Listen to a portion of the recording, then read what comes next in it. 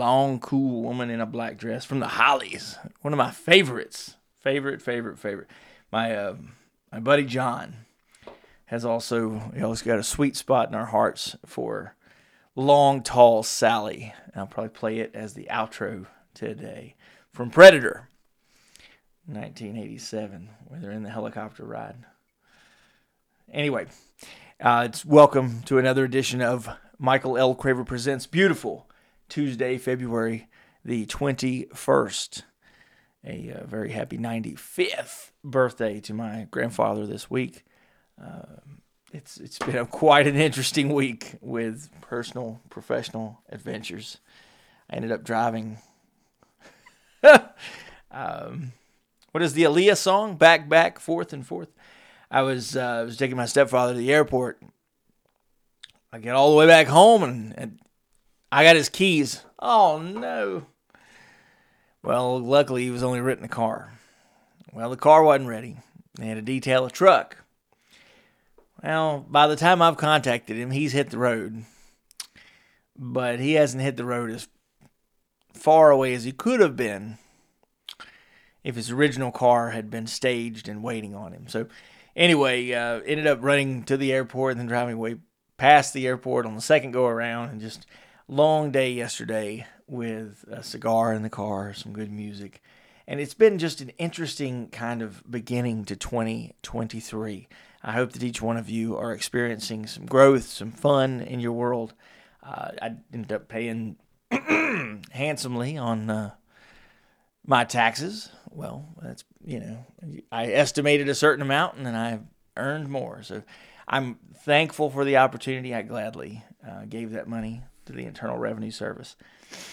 But it's springtime. It's time to be enjoying the, as I've discussed many times on this podcast, the photosynthesis of the soul. The warmth, the sun coming down, blooming things, having all kinds of folks around me. They'll be doing different landscaping, different outdoor projects. My father and I will probably be doing some work in his garden. And I'm looking forward to it. I hope each and every one of you are doing things that sort of check a box on your list. And if you don't have a list, make one. People have often asked me, what impresses me, or, what do I surround myself with? I seem to be a happy guy. Well, I look for people that are goal-oriented. And when we even accomplish small wins, we acknowledge things along the way. It doesn't mean everything, and it's not a planned celebration. It's not something that matches the momentum, right? Oh, this was a big win. Gotta have a big celebration. Yeah. We have to go with the flow, and every instance is treated as an individual moment in time. I know that this week it's been exceptional for me professionally. Tomorrow is kind of a big day, but I look forward to being able to have it each year comes around. If you have people that work for you, work with you, otherwise, I think, and my philosophy has been, it rewards me. It's a dopamine release and so forth. If you're thinking scientifically, but I love to acknowledge, reward, recognize the people around me. That is extremely important to me. And I've really enjoyed the kind of feedback that I've gotten. It's very interesting. In my past, I wrote like a great number of things. I remember Mother's Day a couple of years ago. I wrote things for the sisters-in-laws, my stepsisters who are mothers, my actual mother, stepmother, grandmother, other folks I knew that had children. So friends, family, etc. Just wanted to spread the cheer, right? I was given feedback on a very small number of those 23 or 4 pages, whatever I wrote in the span of about 6 hours, a couple of days before Mother's Day. I had to put it in the mail. So got to get ready, got to get rolling. I'd stayed up all night, started writing at somewhere between 4 and 6 a.m. I wrapped it up around lunchtime. And I just enjoyed, the individual stories that I put down. You can't do that, I don't think, every year without spending a significant amount of time talking to the people who would be getting, the letter for the second time, the third time, or otherwise. To me, to consistently record these podcasts, I have to go out and find something else to tell. And I'm not going out to YouTube. I'm not experiencing or soaking in media that I'm then being a social commentary about my observations. It's lived experiences that I'm looking for. And, I'll share all kinds of stuff that I think is a good sort of bibliography, where I'll say, hey, this is where I think this thought comes from. This is what this reminds me of, that kind of thing. That's important to me because it helps me with my, as I call it, breadcrumbs.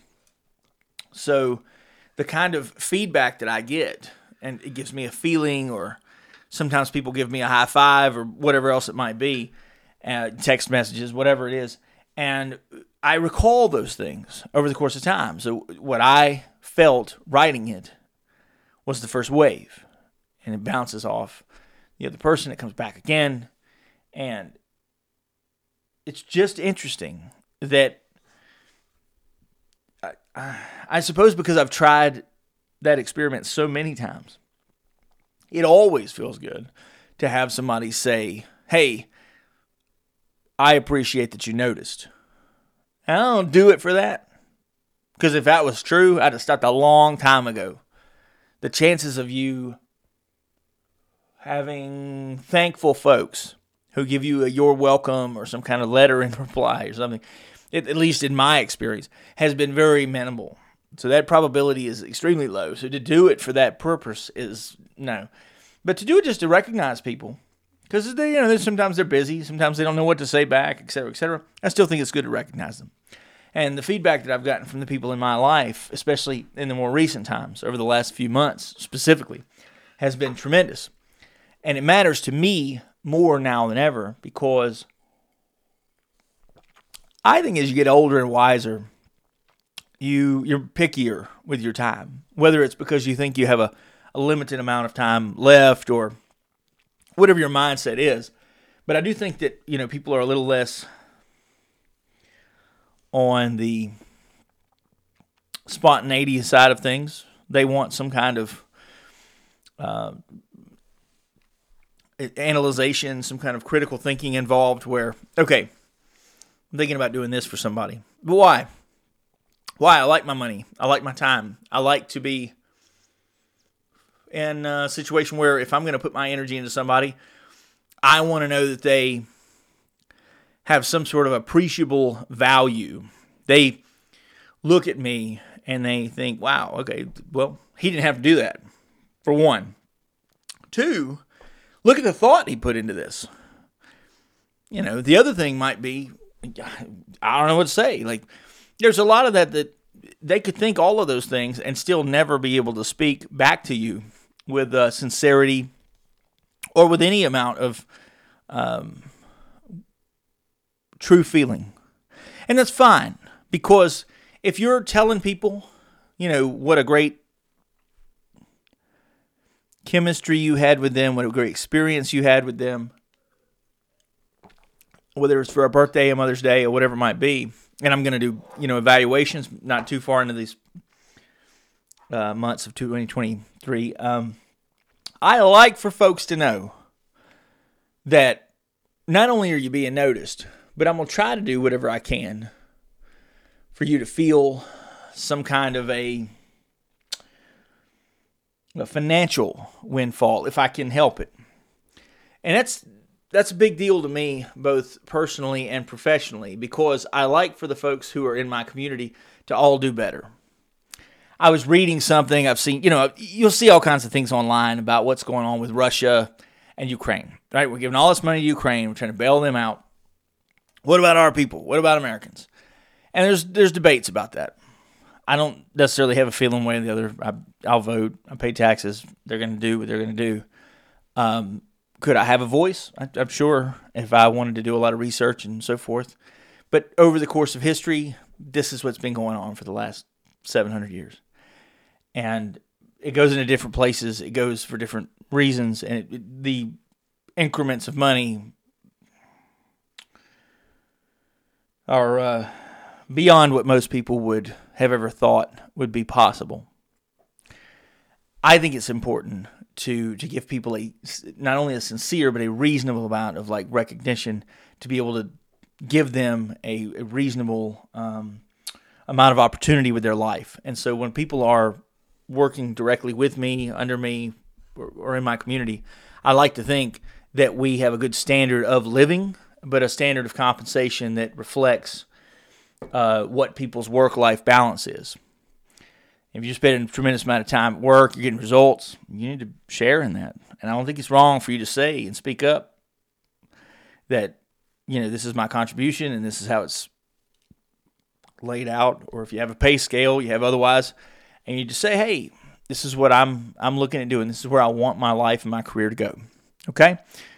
One of the things that I do for myself, and I encourage you to do for yourself, is to be knowledgeable, and then look at where you're at in the framework of if you're an organization, if you're just an independent person in your community. Is your market value similar to people who are producing the same results? If not, then it's one of those things where you need to assess that. If you're producing inferior results, maybe you're overpaid. But if you're producing what you would consider to be the upper echelon of what people are getting for their money, there's nothing wrong with saying, hey, let's have a discussion about the results and compensation. If you've agreed to that, in North Carolina, we have a right to work state. So you agree to work, you volunteer, you can leave at any time. They can fire you for any reason. It's a little funnier than that because of federal law, but it doesn't boil down to too much more than that. And you need to know that going in. But there's a lot of places from work at home, from people who work for themselves. Don't feel like in 2023 that you belong to anybody else. If anybody's arguing about opportunity and freedom and oppression and things like that at these points in time, then you're not looking within your own community and with the resources of the global marketplace. There's too much going on.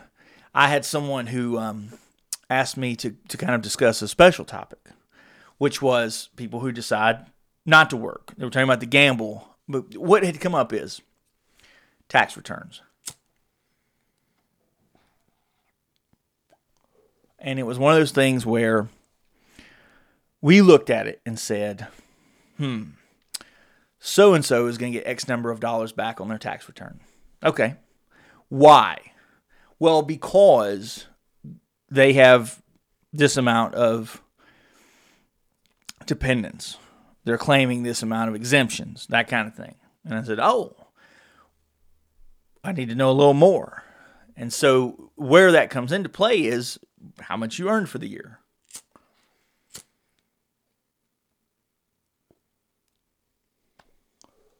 I always love a good cigar.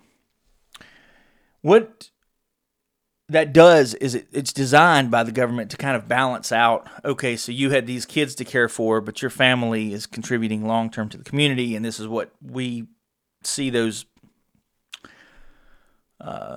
checks and balances to mean, right? And checks and balances meaning we're going to reallocate dollars into your pocket. It's one of the reasons you can go and apply for EBT and food stamps, welfare, Medicare, and a host of other programs, especially through the pandemic and beyond, that will pay for so many things. And all of that is based on your income. And some of it then falls into, okay, well, how many people are in your household? How many are under 18? What are they doing? Are you responsible? Are you their legal guardian? That kind of thing.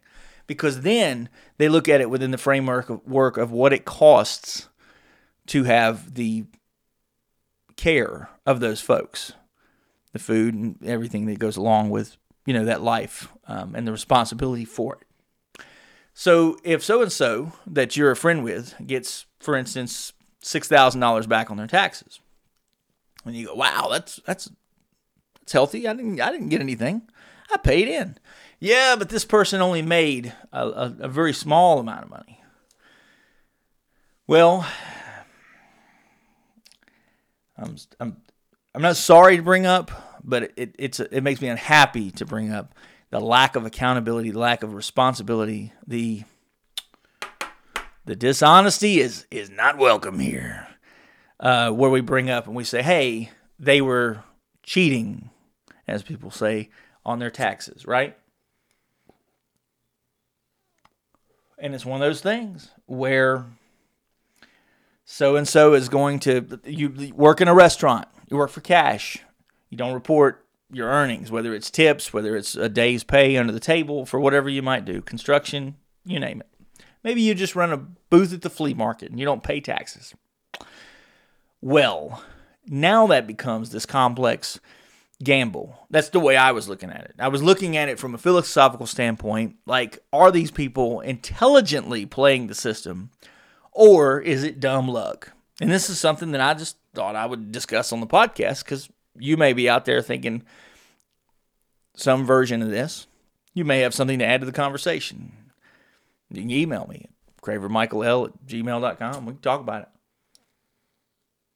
But it literally boils down to, here is this person. Now, they keep the cash, right? So they have now kept the cash, and this is why it's illegal, and this is why it's against tax law. They've kept the cash that they don't report. And they're going to file their taxes as if they made less money. Well, now there's an offset, and they are giving the individual exemption, or if they have children, they're given those exemptions. And the amount of return that they get is based on what they report for their income. Well, if they report that other income, then, But here is what happens in those situations. Here's the discussion that you can have with whether you think it's real, who it's really cheating. Because if you live that way, you're depriving yourself of being able to climb the hierarchy, to climb the framework, to be able to succeed on, at a very high level.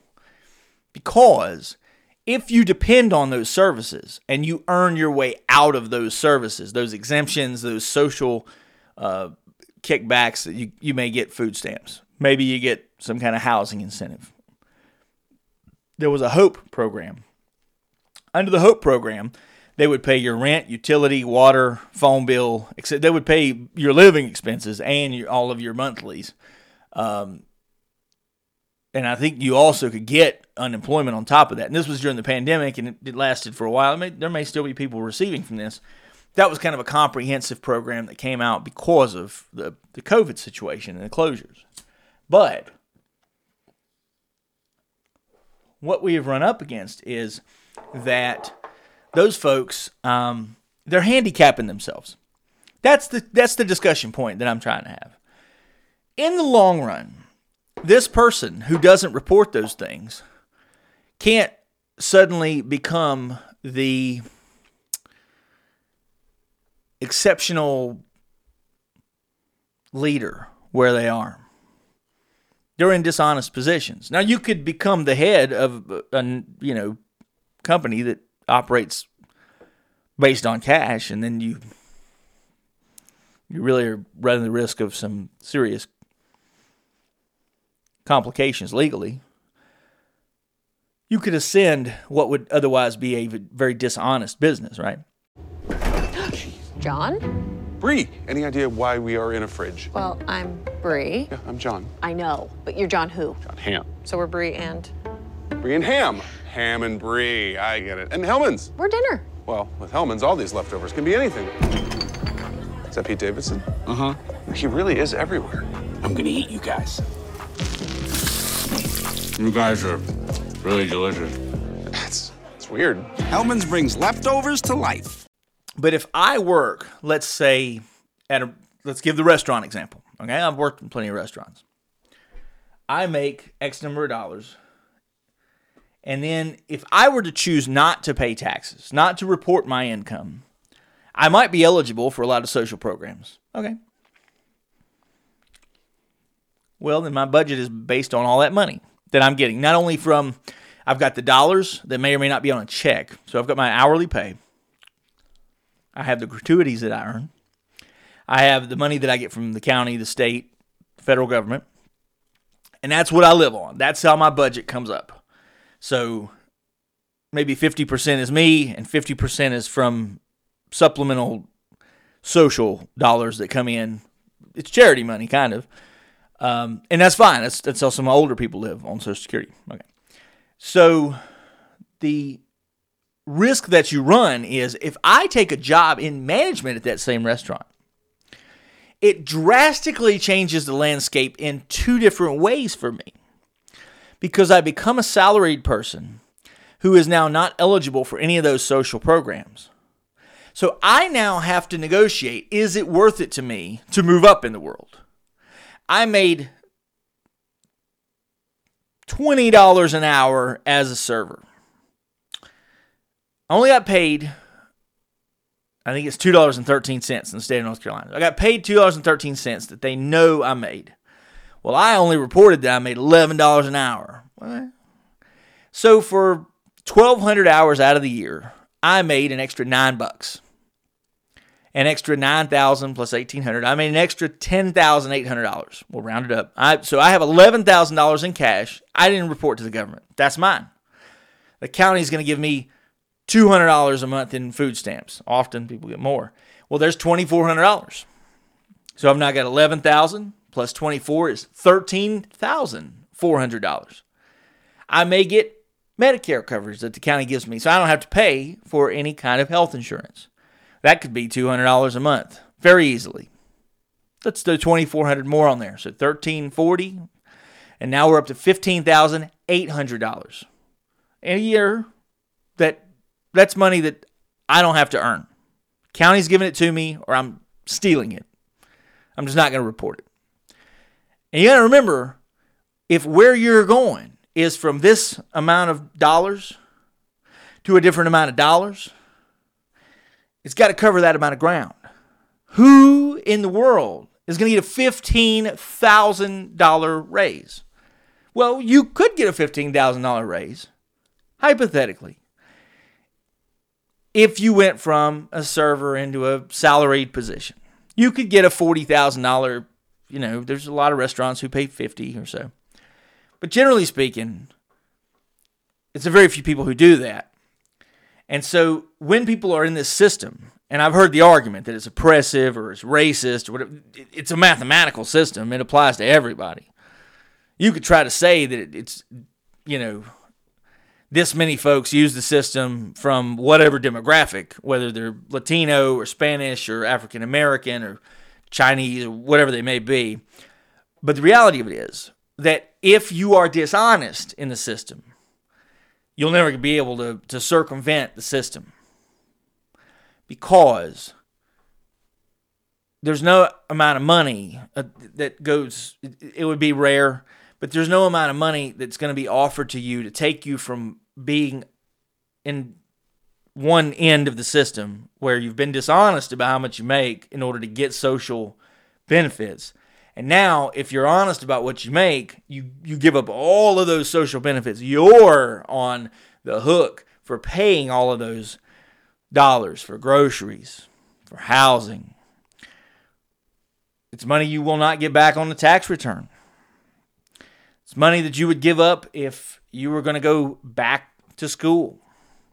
Because now, what your taxable income is, your reportable income is, the honest number is completely different than the lower dishonest number you used before. If I work at $11 an hour for 2,000 hours a year, it's 2,080s full time, I'm going to report $22,000. Okay, well, the government will give me a lot more than that. Not a lot more than 22,000, but I'll end up with 33, 35 on average. It's not bad. You only got to earn like half your money. But in order for you to earn $35,000 from 20, it can be a jump. And so there's that struggle that people have where it's like, oh my God, like what am I going to do to transition from this job to that job? Because nothing is going to give me that kind of pay increase. So I've either got to do without, I've got to live with family and save dollars on my utilities and house payments and all that kind of stuff. Okay. I am going to get married. I'm going to be in a couple with somebody. We're going to share a budget. We're going to cut our expenses together. And these are things that are productive ways around doing it all on your own. But our system was never really designed to do everything on your own. The American way of life has always been designed for a husband and wife and children, and that's where the incentives come along. And as you're married, there's an incentive for that, and it's cheaper to do things as a couple, etc. So when you try to have this single life that is now the predominant wave of the future, where less women than ever are having children by the age of 30. There's more single people than, but the system ain't built that way. And it's not going to change for you like that. So to demand to rework the system is rather ridiculous. There's not twice as much housing now, right? Because before, people had a family. They shared a house. Husband and wife lived together and the kids. And now they don't have to have two different houses. Well, why do you think there's a fucking housing crisis? Because families don't stay together. And part of it's got to do with the generations of people who are just somewhat irresponsible. And people have said this to me because I have children too, but, it's like this planet will only reasonably sustain, pollution-wise, the massive land that we have, the quality of air and water will only really sustain a certain number of people. Nobody knows what that number really is. They hypothesize.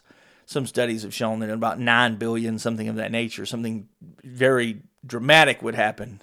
But we're already seeing the things with COVID and so forth before we hit 8 billion. I watched a documentary called A Plastic Ocean not too long ago, right? Because there's X number of things are in plastic every single day. You're not getting around without plastic. And that's now become, to where they can't contain it from getting into the food system. So as they go out and they do studies on any kind of sea life, ocean life, fish that you may eat, they have plastic in their genetic makeup. Now they eat it. It gets into the fish. People eat the fish. People get the chemicals that were in the plastic bottle. And nobody knows what that'll do in the long term. But we have a good idea. We know what happened when they dump water upstream in Massachusetts and in West Virginia. And it's happened throughout the world where rivers have been polluted in one way or another. It's the exact same thing. It can come from a plastic bottle directly to the animals. But if it's just in the water and it's in the animals and then it's in the people, because people use the water. And that's where this becomes this dramatic discussion that I start off way over here and end up somewhere else. But it starts off that way, where when you're not responsible at home and you go, I'm going to do this, I'm going to use social services, and I'm still going to have 3 kids. Let me get this right. You don't earn enough money to qualify for a mortgage, maybe even for yourself. And now you're responsible for 3 other people. 2 other people.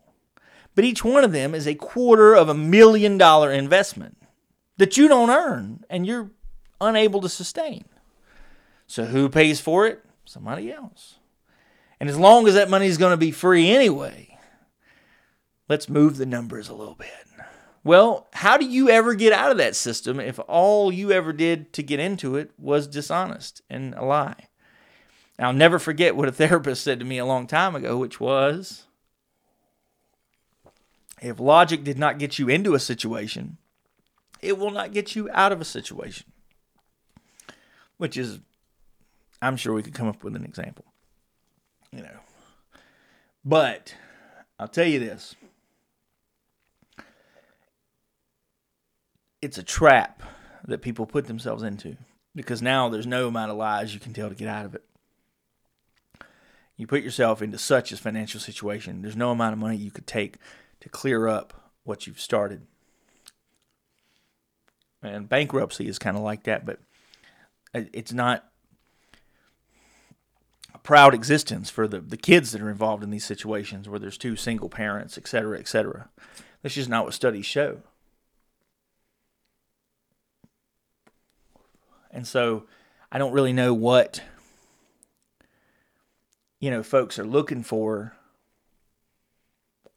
when they're trying to explain away this stuff. Now, you could try to say, well, the system is built from an oppressive standpoint. It holds down poor people.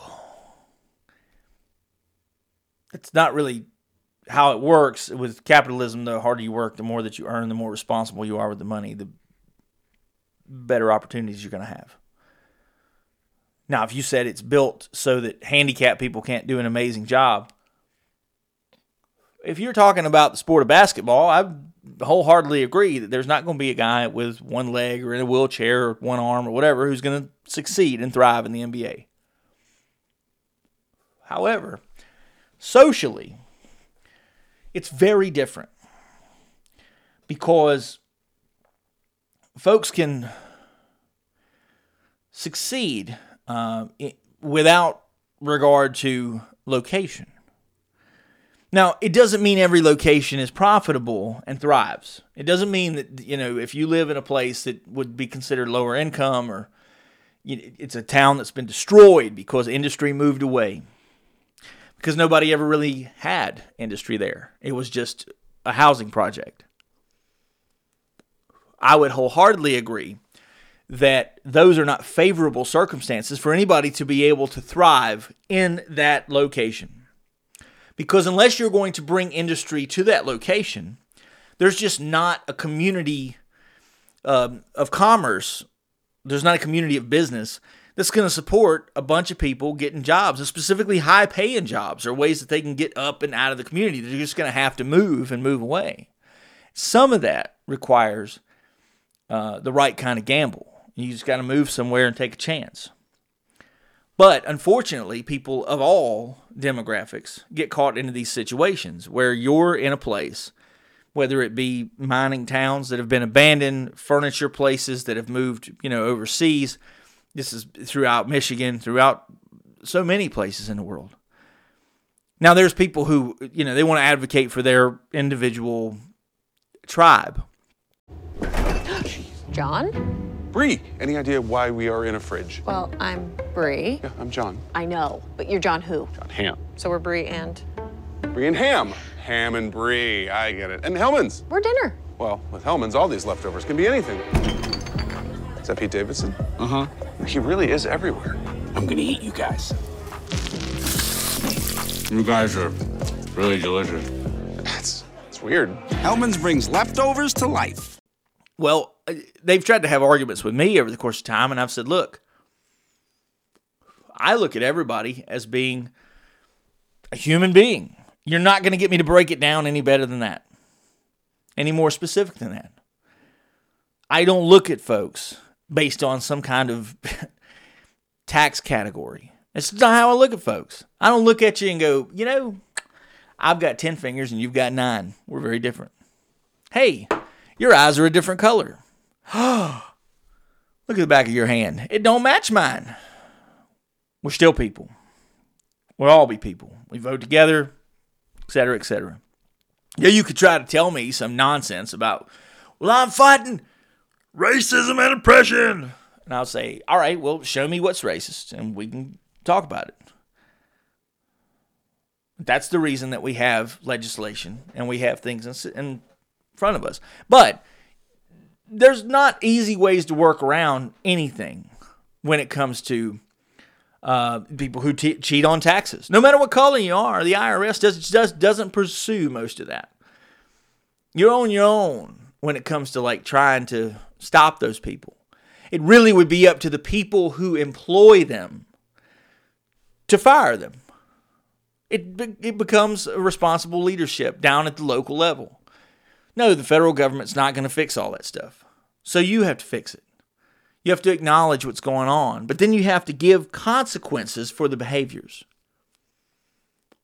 And this idea that, if you say, well, America was built in such a way that here is a person who cannot succeed.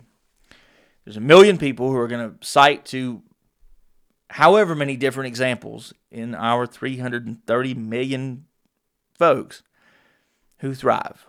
Some of them walked across the border without shoes, without a dollar. They may not even have the name that they're operating under. And somehow they're doing all right. Did they work hard? Yes. Is it comfortable? Probably not. There's other folks who have a distinct genetic makeup. And I don't mean that in terms of what your DNA classifies you as. If you're trying to track back history and go, your ancestors came from Pangea. That's my answer, Pangea. What are you going to beat? You can't be, there's no denying that, right? Pangea is the supercontinents, what everything was before it broke up into 7 continents. My ancestors came from Pangea. So did yours. Okay. No. We're going to draw a line and we're going to say we only go back to this year in history. Well, that's not reasonable. Why would we stop there? You could say that people don't like me. They don't want me to succeed. That's obviously true. That's why businesses buy each other up and put people out of business and lay each other off and do all kinds of dirty shit to each other under capitalism so that they succeed. They do it to all people that they're in competition with. That's one of the ugly parts of capitalism. Do it to everybody. They put everybody out of work. All them guys that work for Enron and Arthur Anderson and all this other nonsense, they didn't care who worked for the Portland Power Company when they bought it up and stole all the fucking wealth out of the people's retirement accounts. They bought it for the liquid and the dollars. That's it. That's all they care about. Nobody wants communities to not succeed because the more places that succeed, the more marketplaces we have. The better the roads are, the safer the places are. There's a direct correlation between violence and poverty. No doubt about it. So the better places are, the less violence it is, and the less anxiety we all have. Who wouldn't want people to thrive? Well, they don't want me to get ahead because why? We're competitive people at the top of the food chain. I understand if you're trying to tell me, like, I don't want the Lions to win because they might eat us. I don't want so-and-so to be the people who set the trend for such and such because I don't prefer their choices, right? You prefer DC over Marvel. You spend your money watching Superman instead of the Avengers. No, we're Marvel people. We got Disney Plus and whatever. Go for it. Knock your fucking self out. Have fun with it. But to say that the system is built so that people can't play equally is... And there'll be people who will try to give you arguments and say so-and-so has a head start. I don't know that I have anything to add to that part of it. I can tell you that on this podcast, I've spoken many times about how people have lived longer and longer. And so as they've lived longer, they're occupying housing that would have been opened up had they died earlier. I mean, that's just mathematically true, right? The more people that, fade off into the great beyond, the more of their houses open up for sale. And we have probate and, estate sales, or somebody gets the house for inheritance or whatever happens, right? Well, when they live longer, they run up the debt for everybody else. And though they're around for moral support and their family gets to enjoy them, 15, 20, 30 years longer, okay. But what are they actively doing? Are they actively doing anything that is putting money back into the system, not just taking money out of the system? And there's a lot of argument about that, right? So somebody's living on a pension, they get the pension, but then they spend it back remodeling their house. And your local hardware store, a construction company, gets that money. Okay? But mathematically, what the problem with that is that the longer you live, that pension was a gamble that you would not live that long. And that's why companies don't give out pensions anymore.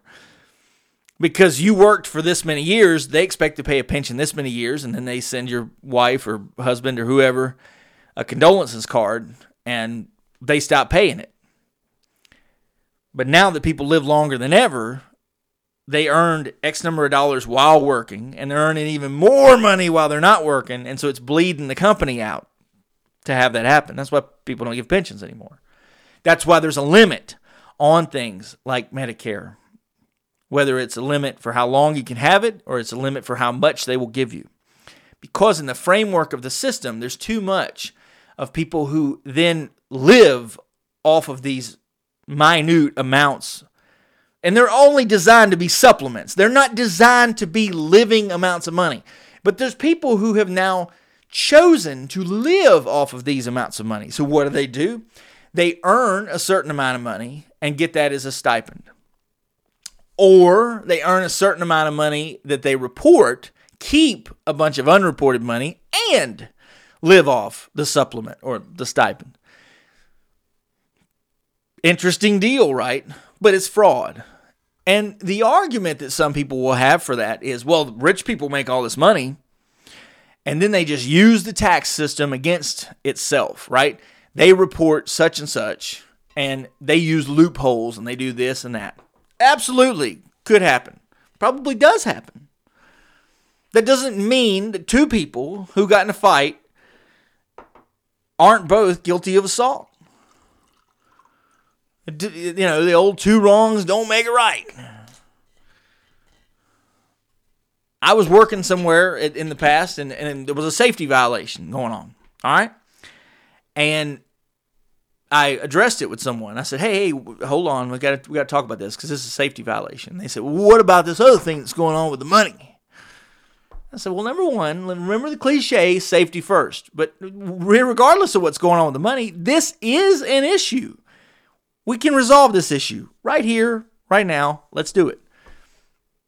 Don't look for excuses. Just put in the hard work. There's a lot of people who don't think that it's possible to put in the hard work or that some kind of shift has to happen in the system.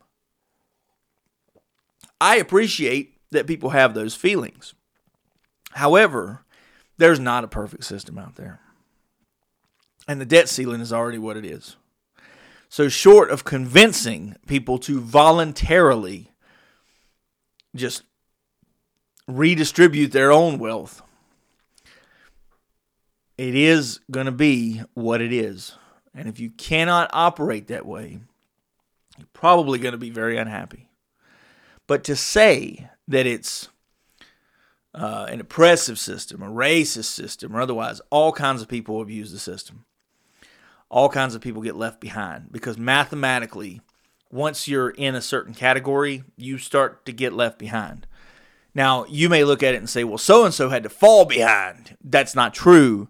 There's an overwhelming amount of people who live in these disparaged parts of the country, no matter what color and race and creed and last name you have, they're behind. They just are. And there's towns and all colors of the rainbow who are going to be like that. They're all human beings. I don't break it down by anything but human beings who are like that. And it's a shame if there's a disproportionate number of people who are responsible for certain things, right?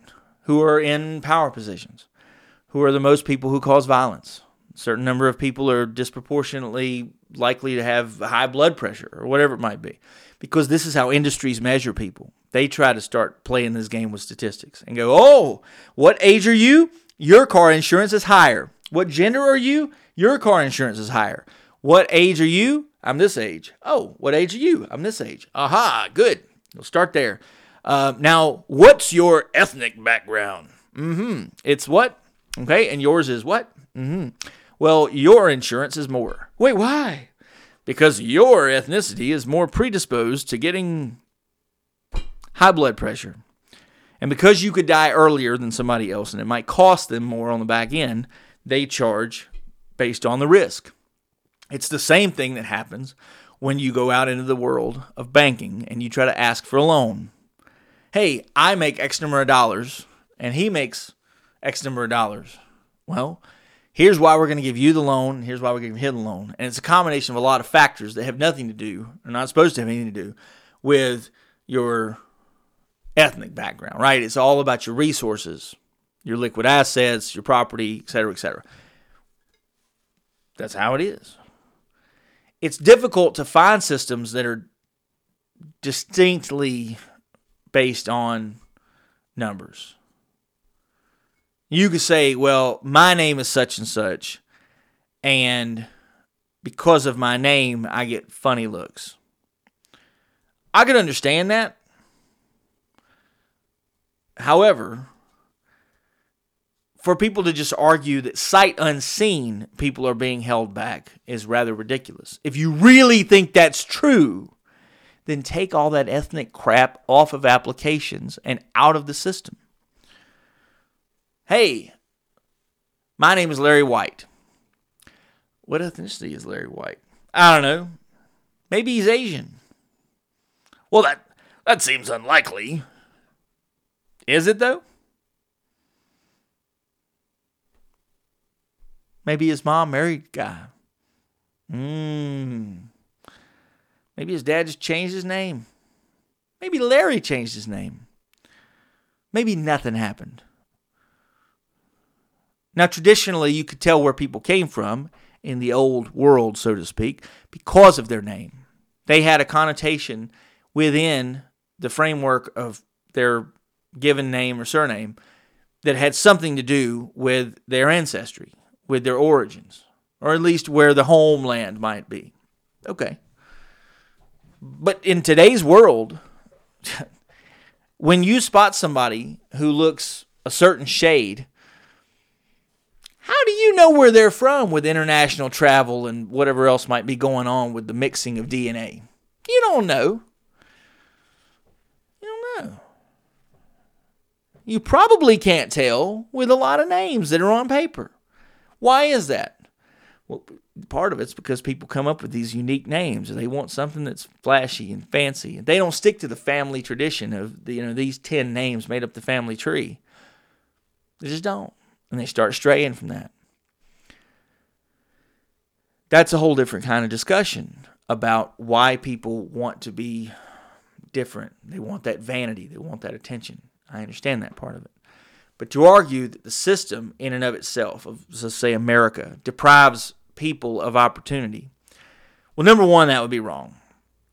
You could say the level of opportunity is different for folks, but that's true across the board.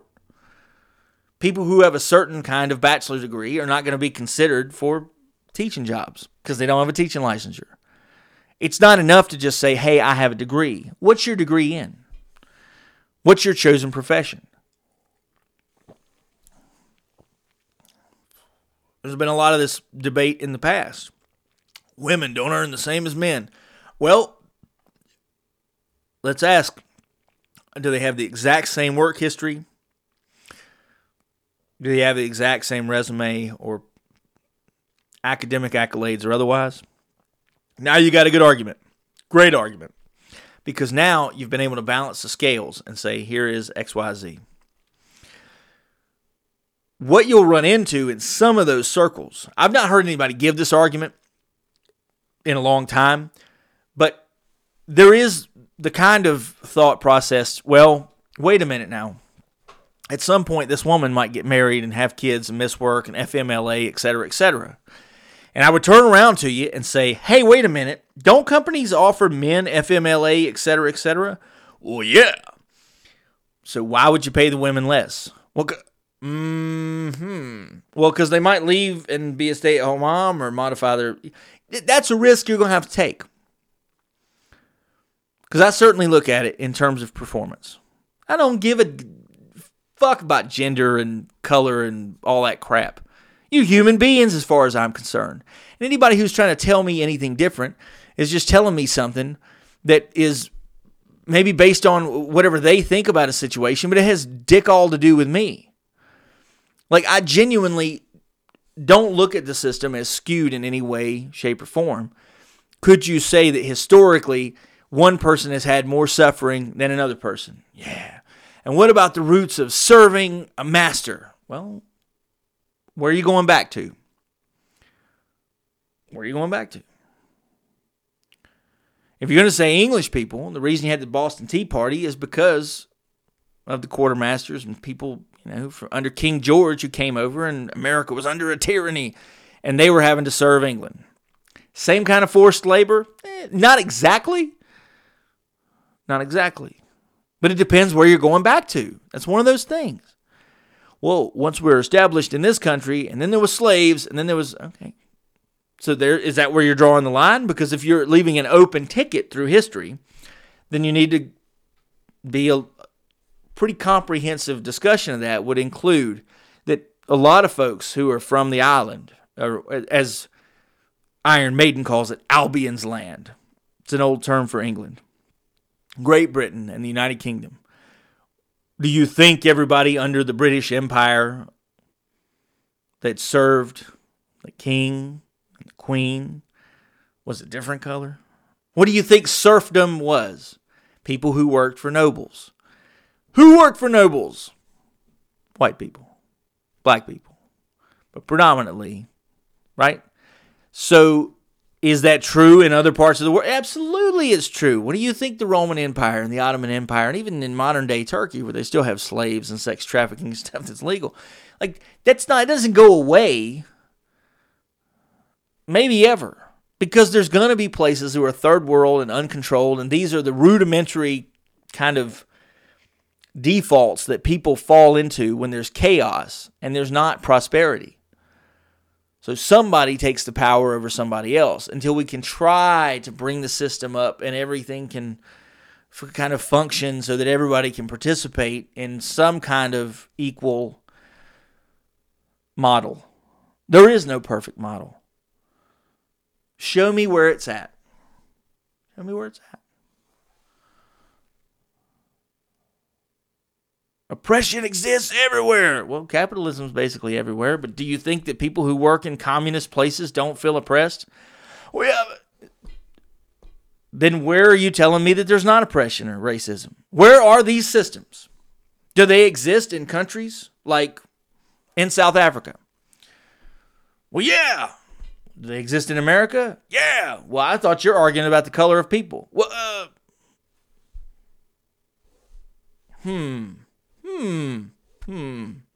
So then how do you boost everybody up and make them equal?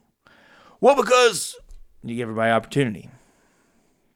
And it's a shame that not everybody's going to be equal. But we've reached such a point in American culture that we've allowed men to play women's sports and women to play men's sports. Is that fair? No. We need to classify them down this way because of biological tendencies and DNA and the history of our species. Very well understood, right? So, if you're going to argue that evolution plays a factor into how things are classified, but you want everybody to play in the same league, if your argument is that so-and-so has a head start, how do you go about balancing that? Hey, so-and-so has a visa. They haven't been here very long. It's not fair that you're part of the American landscape. You were here, your family's been here for 270 years. Okay? Well, old Ezekiel over there just came from the promised land. And he's not been here but 2 years on a 3-year visa. Why is the system not putting him at your level? Well, you could argue in a lot of ways that the Chinese folks built the railroad and the Italians did this. And in the South, you had a culture of people who did different work. I understand where you can make all of those points. They're just historical reference points, okay, for right here. Is that justification to try to overthrow capitalism? Well, if capitalism is what gives you your freedom and it's what drives innovation and technology, you can't even have these discussions without the benefits of capitalism. How do you expect to rise up through any kind of ranks without capitalism? Well, we'll have to do what? Then you'll have communism, fascism. What is it you want to have?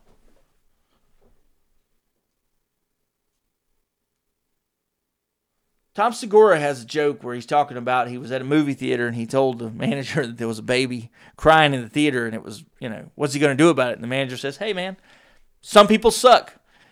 And he said it was the best customer service line he ever heard. And I thought about that, and I thought, what if a waiter came over to my table? And he was not very pleasant. I called for the manager. Hey, that waiter over there, what can I say? Some people suck. You may want some kind of balance to happen, some reworking to happen, like happens with Medicare, happens with EBT, happens with all these grants and loans and scholarships and so forth. That's what we're trying to do in America, whether you came from one place or another. The idea is that we provide opportunity to people who put in the work, put in the application, they meet the qualifications, and then they are given opportunity. That's how it works. To say that it's oppressive against those people, how many people are high school dropouts that are, right? You don't have to go through the education system. How many people own their own business, no matter what color or creed they might be? You know that there are a vast number of places throughout the country, like in Amish, Pennsylvania, like in Little Warsaw up in the Midwest, like the Italian, the 5 boroughs, right? These places where certain groups of people, certain tribes of people stuck together. They hired their own people. They kept the money in their community. They did business with their own people. And they grew their culture up to keep a piece of their history. Whether it's because they still have a Polish print newspaper or they still speak the language of the old world. Whatever it might be.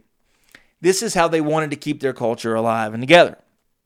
But they also assimilated into American culture, into whatever, English-speaking USA standards they might have to live by in order to have changed their geography, but to maintain their history.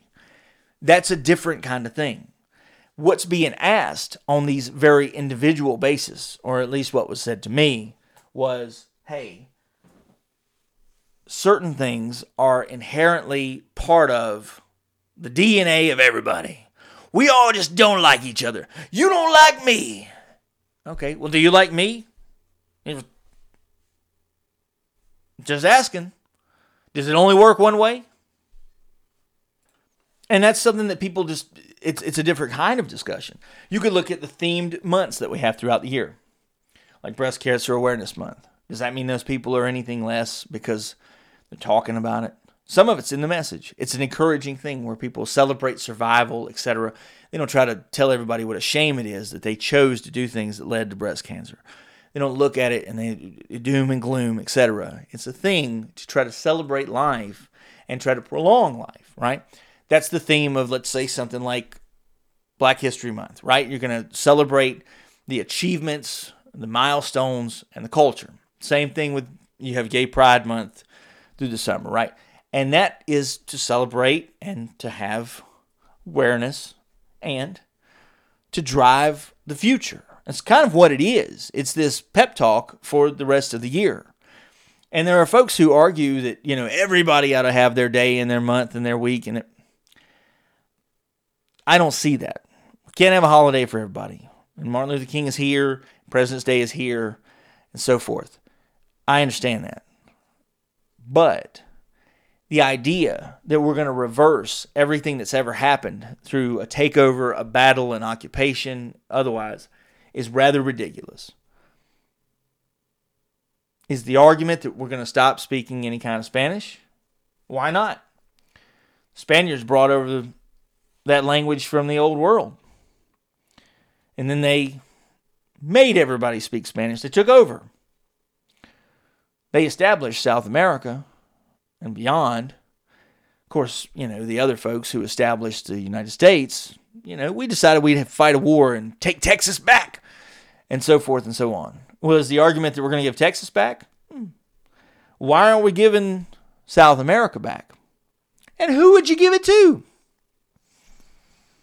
Who would you give it to? I understand the ideas that are being sort of discuss kind of the what ifs or why not, whatever.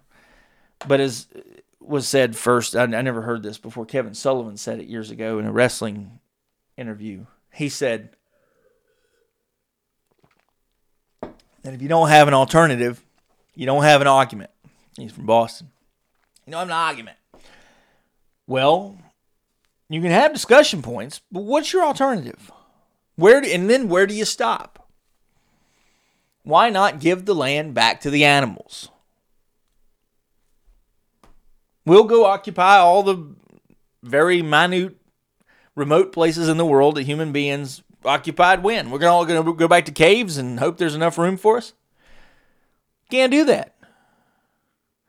Where do you draw the line? We're going to go back to fighting fair and fighting with spears and wearing the cheetah print togas of the Flintstones? At what point in history are you trying to draw the line? And I appreciate that people want everything to be a sort of fair playground for all. But it's never going to be absolutely true. I mean, there's just people who have better DNA. There's taller and faster and younger and stronger, and that's just how it is. And there's people of all different walks of life who then fit those things. We're fascinated by them. Sports heroes, whether they're Wayne Gretzky here, Muhammad Ali there, whether it's you're just a different culture and you just love Rafael Palmeiro. But he's never done steroids. Period. Hi, I'm Rafael Palmeiro. You whore! Hey, I know what you're thinking. And no, I have never intentionally used steroids. Period. Get out of here! Every single day, I unintentionally use a sack load of oops, I hope that wasn't steroids, the accidental performance enhancer. And there are so many easy ways you can unintentionally take them. You can accidentally let some pills fall into your mouth. Oops. You can walk backwards into Jose Canseco, and maybe he'll unintentionally jab you with the needle. Hey, Jose. Hi, Rafi. Oops, I hope that wasn't steroids. Or you can unintentionally ram some accidental steroid suppositories right up your anus. Oops, I hope this isn't steroids.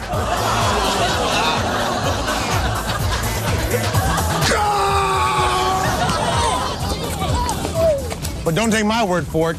Everyone loves accidental steroids, especially the kids. This is my nephew, David. He's only 8 years old, but he uses oops, I hope that wasn't steroids, every single day. Hey, Uncle Rafi, can you hook me up for my t-ball game? You know, accidentally. Look, David, a plane. He's getting in your mouth and he's swallowing like a man. Are you a man or are you a girl? Get out there and win. Don't be a loser. What's in oops, I hope that wasn't steroids? Who knows? But whatever it is, and I'm almost sure it's steroids, it makes my muscles bigger, it helps me run faster. Me score 2 runs! And it gives me dude boobs. I don't even need a girlfriend anymore. Oh, I feel good.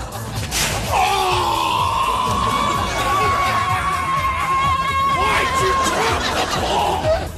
Remember, it's oops, I hope that wasn't steroids. I keep them right in my front pocket, where my testicles used to be.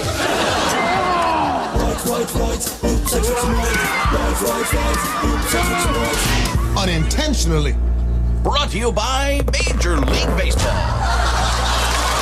And it is what it is. But I understand you having a theme and a figurehead, and these are what you look to. But I also understand when people go, hey, hold on now. These were statues of these guys from the Confederacy. We're going to take them down. Well, I understand that. We went over to Iraq and we took down the statues of Saddam Hussein. That was the symbol of oppression and genocide and, unhappiness. Probably not a good mascot to have around. I'm not going to disagree with that. We're just keeping these up to remember our heritage. Well, that sounds like a very unhappy thing. When you find out that, Jerry Sandusky did this or Bill Cosby did that or otherwise and so forth. John Wayne Gacy's house isn't sitting there anymore. Took it down. Why? Because awful things happen there and people don't want to have bad memories. You could make a fucking horror museum out of it if you wanted to. But I don't really understand the concept of having this bad mojo kind of symbolism around, because number one, it's just bad mojo.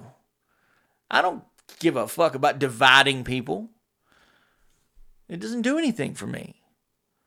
What I'm looking for out of life, or what makes me very happy, is to recognize other people, the hard work they're doing, accept their feedback, and we try to have a democratic solution and vision as much as possible. Now, sometimes somebody's got to say, hey, wait a minute, we're going in the wrong direction, and they have to be the visionary. That happens.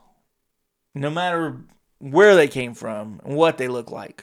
Sometimes you run into people who set not only the trend, and it doesn't mean they always have the money, but they have this guiding light.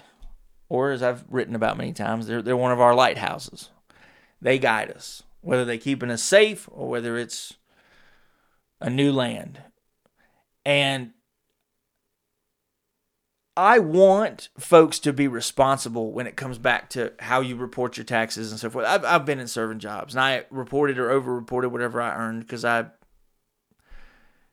never really counted the money accurately, so I always went high.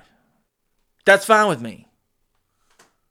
They built the roads, they put up the stoplights, etc. I'm a beneficiary of all this infrastructure. That's okay with me.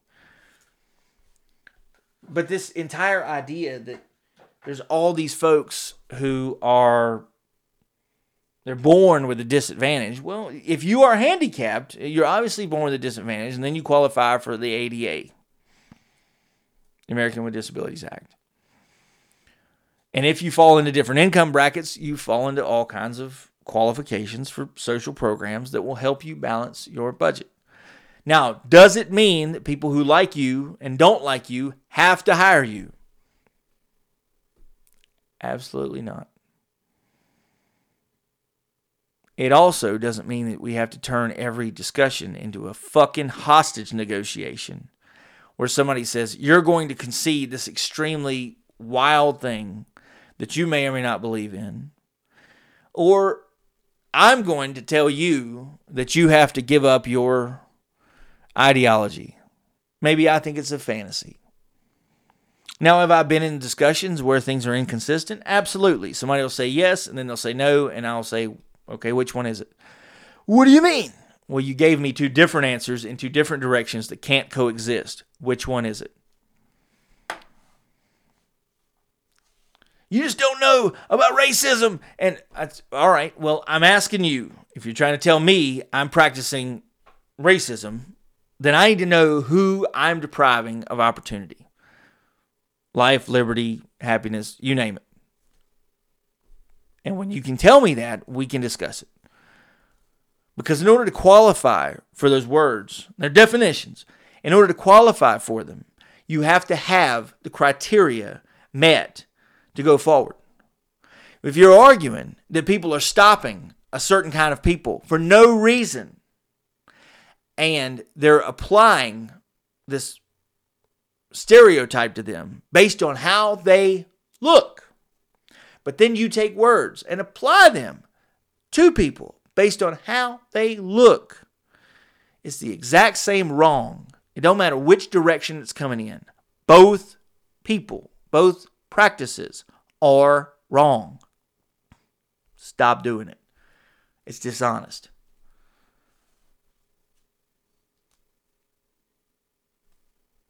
There is no civil justice and all that kind of crazy crap. You take people to court. We have the three branches of government for a reason. If you think a law is racist or otherwise, put it up in front of an appellate court or the Supreme Court. Let the ACLU or the Southern Poverty Law Center or somebody look over that thing. And they will.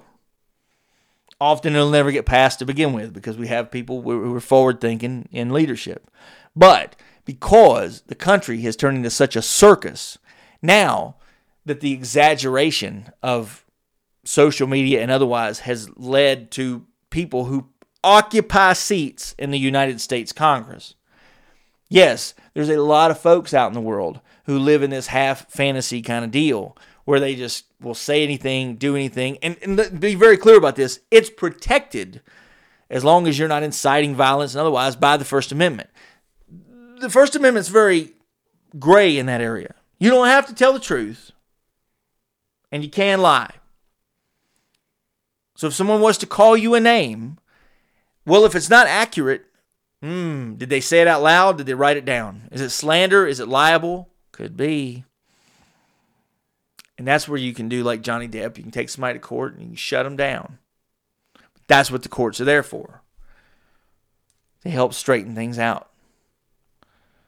This idea that I am where I am and I'm born into a community in such a fashion that I could never escape it is a little different now in 2023 because there's opportunity to just freely move around the country.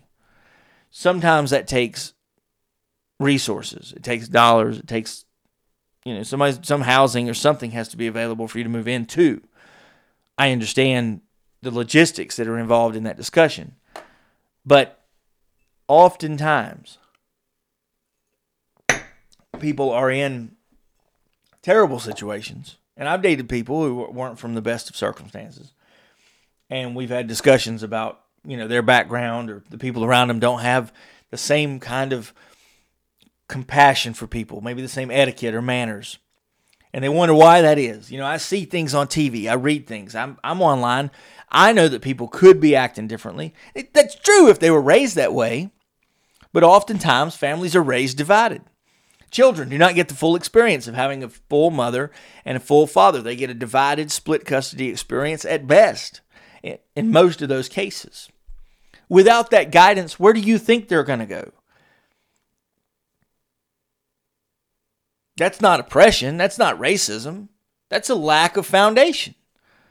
If I have two teams that are going into the playoffs and one of them has a coach and one of them don't have a coach, one of them's got more resources than the other one.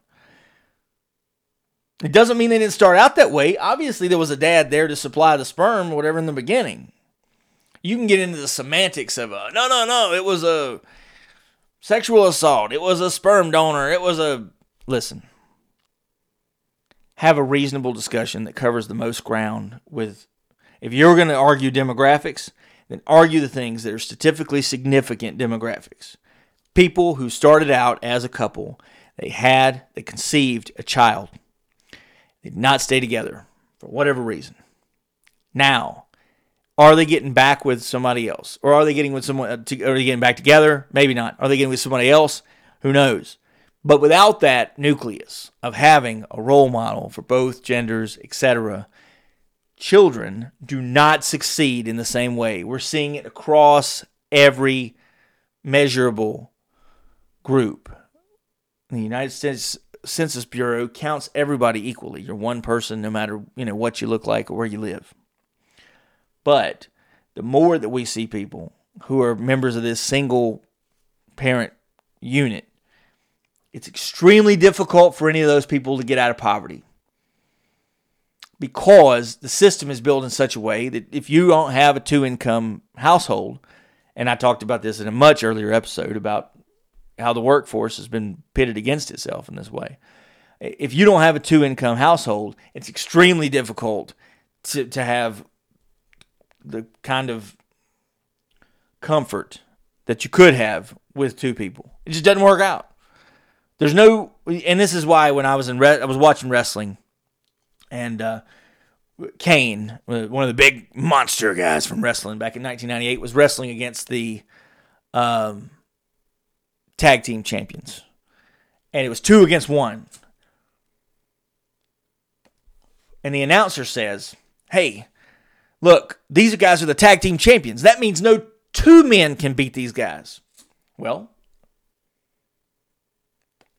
that is what it means to be tag team champions. You're the winner in 2-on-2 competition.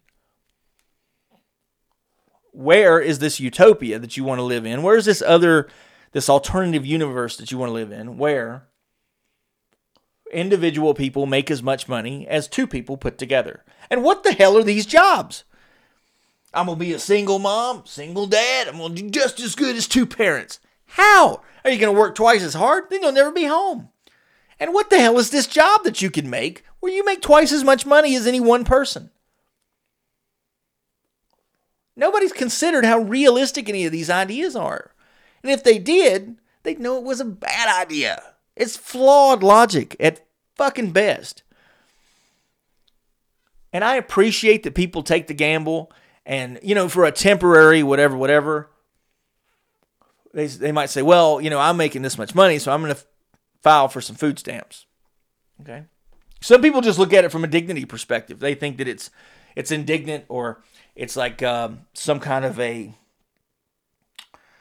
step down the ladder to ask for help in any way, shape, or form, especially from the government, so they're not going to do it. Well, that's one choice that somebody could make. But at the end of the day,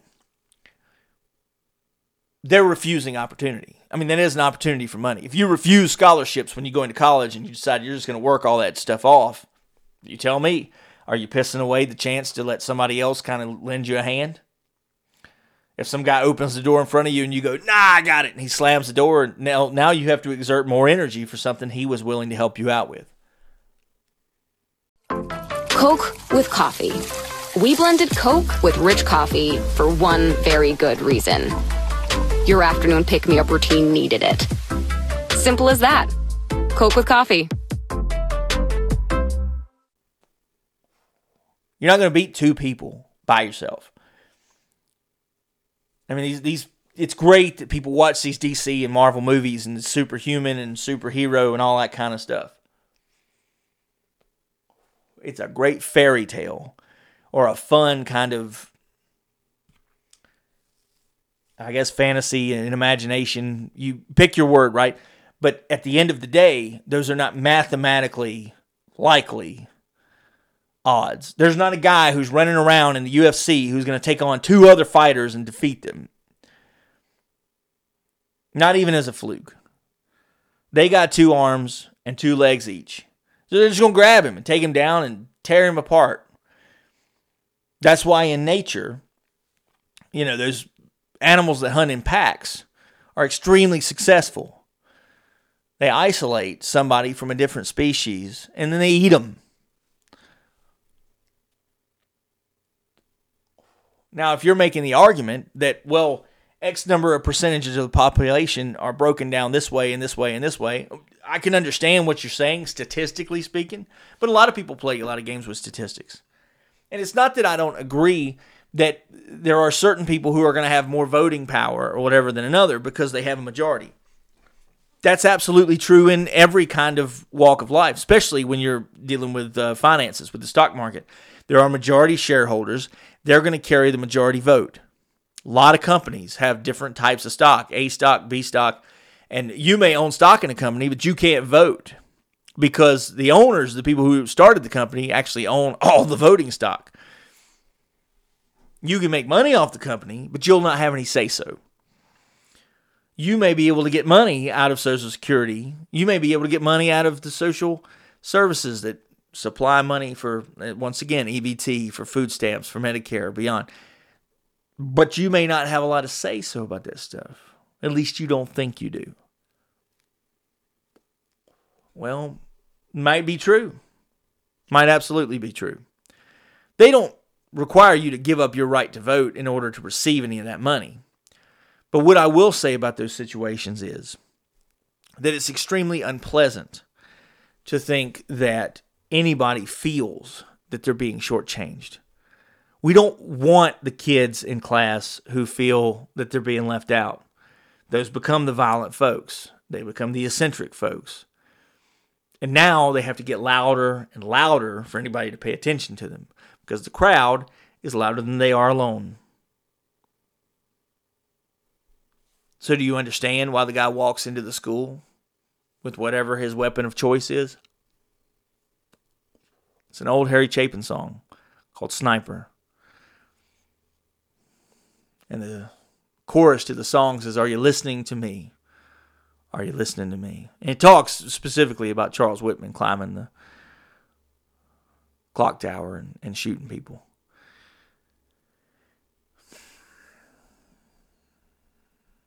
And it's a shame when people have to get loud and they have to do things to be acknowledged. Because what I look at in terms of my community, in terms of the people who work directly under me, et cetera, is what can I do to highlight their strengths and perhaps even hide their weaknesses? It's extremely important to me that the people who are even working and directly reporting to me thrive. I want the folks who are underneath me to do better. I'd like them to take my job one day. I'd like them to learn what I'm learning. A lot of folks who've worked under me, I've developed, they've moved on to the equivalent of my position. Great. I hope they succeed at a faster rate. I'm 40 now. Some are younger, some of them are older. And I hope that they conquer the world. I want everybody to do as well as they can possibly do. You'll get laughed out of my house and out of any conversation to try to tell me that I want to hold anybody back, that I believe or practice some kind of oppressive this, racist that, whatever it might be. Are there people who are trying to throw the words around just to make it uncomfortable? Yeah, it's the same reason that somebody feels outrageous and they're in a bad situation in a relationship. So misery loves company, and they're just going to try to piss everybody else they can off. It's one of the bad guy moves in wrestling. Hey, I lost, so I'm going to give you the, But I don't understand that, the point of that. Because there's more productive ways to try to work together. And whether it's because people have created legislation like affirmative action or the equal opportunity of employment, whether it's done in the forms of scholarships or otherwise, I want people to be able to thrive based on their individual abilities. Do we all have equal abilities? No, I don't believe in equality of outcome. That'd be ridiculous. Why would you watch sports if everybody was just going to have a tie every game? And they don't take the teams and redistribute them based on the statistics every year. Just because somebody dominated the league doesn't mean next year they're not going to do it again and have a dynasty over and over again. What you're looking at least what I'm looking at through my perspective, is that I would like there to be very healthy competition. I want people to beat me and win. Not only because it means somebody else is doing better, because it drives me to then have to get my win back. It's part of the epic storytelling of wrestling. You beat the guy and, he's got to get his win back. Or he's got to redeem himself. Yeah, I love that. Love a comeback story, a redemption story, or otherwise. I don't care how you spell your last name. I don't care what you look like. It got nothing to do with anything. If you think it does, especially regarding my individual opinion, then you are absolutely wrong. I love when I see people who are happy. Now, not everybody has to make the same amount of money to be happy. There's some people who are going to stay home and raise kids, and they're just going to be happy as a clam. And those kids are going to get good quality of life. It's one of the reasons that World War II people are called the greatest generation, And beyond that, people had, a different kind of strength and morals and integrity before. A lot of that has to do with the family, the structure of how one parent might be working and one parent is dedicated to children, and the children get more time, whether it's with one parent or both. But now that we have a completely different marketplace with all this extremely frivolous kind of overconsumption that goes on, companies can exploit people as much as they want to because everybody needs to work. That's not oppression and racism. That's consumption. That's called an employer's market. people voluntarily sold their houses to large corporations who now control a large part of the housing market. Well, that fucking sucks for a lot of people, because now they can set the price on these houses, or they can just rent them or lease them out, and they'll never have to give them up. Because the houses are owned by a conglomerate or a large company, they are part of this giant pool of dollars. So that company's never going to lose so much money they have to sell off all their houses and sell off the assets. They'll be able to hang on to those houses forever. Plus, they're protected as a company in different ways that individuals are not protected. That's why when you have a good thing going, you don't just sell it to the highest bidder. You don't just give up your community to have Walmart come in. Just don't do it. Because inevitably, the money ends up going somewhere that you can't get it back. You lose your virginity or your integrity or your purity, and you cannot get it back. And I've made enough mistakes in my life that, you learn directly from those mistakes. You remember them because they're mistakes, and you have a scar tissue, and you have a nightmare about it. But there's some things that I'm never going to have those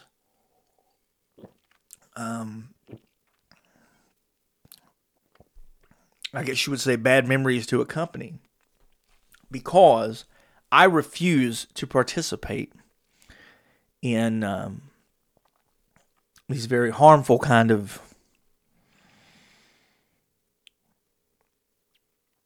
social constructs that people just despise. Now, you can pretend that the earth is flat, and you can spend your whole life lecturing people about how they're going to get close to the edge and fall off. We need to do this. We need to study that. We need to have all this. It doesn't make it any more true. And just because you can get a bunch of people to believe it doesn't make it true. I've gone, you can make the correlation, or at least you can go side by side with something like religion. It's based off of different stories that have come over the course of time. It's a real institution, right? Because we have nonprofit, we have churches, we have people who show up, they dress up, they will tell you about their belief system and how they're going to act. It's a way of life. People would think oppression, that racism, that fascism, that communism are ways of life. They can be. They're systems. Religion's a system. But to argue the merits of it and the existence of it is a completely different thing. Where's your evidence of, and you could tell me that religion gives people this and this because there's this kind of clothes and they are this kind of folks and whatever. They're good morals, but it comes from the same credibility as Mother Gray and Farmer Goose and the Brothers Grimm and any other kind of Dr. Seuss tales that are out there.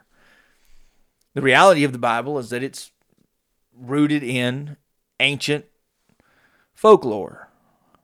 And I went through this in depth on a previous episode, but, everybody who's in the Bible comes from a previous story from thousands of years before. It's put together by Constantine and then the Council of Nicaea. They changed the names. They played around. They put a book out. The Quran is based on the same story of Abraham. What? Christianity is not based on the same story as the Muslim faith. Absolutely.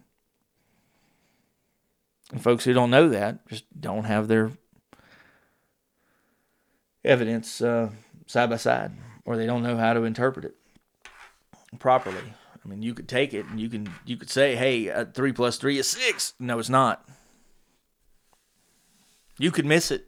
I could give you a puzzle with all the pieces, and you could go, no, I can make a different picture with these pieces. That's not how it works. I appreciate that people want to have conviction, and some people choose a way of life, like the folks who choose to use the social structures around them, whether it be that they go down and they are supplemented in some way. Whether you go to school and you're supplemented in some way with financial aid, student housing, or otherwise. That's just part of what goes on. People go down to the food bank and they take advantage of it. There's all kinds of resources throughout your city, your state, your rural area, where people are doing things for one another that are cost-free. And these don't go down on any taxes. We don't have to take up a big collection. We don't have to allocate it from a budget.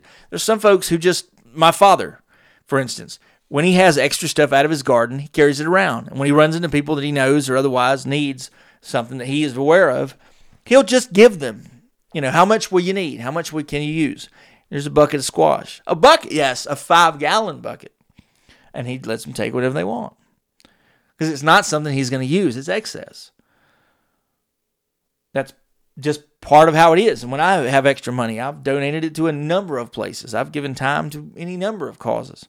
And I make sure that outside of work, that people that I know and care about, and even folks, who professionally work for me, I go out of my way to let them know that I am consistently available, whether it's for profit or not. I want them to be better people. I want the community around me to be better.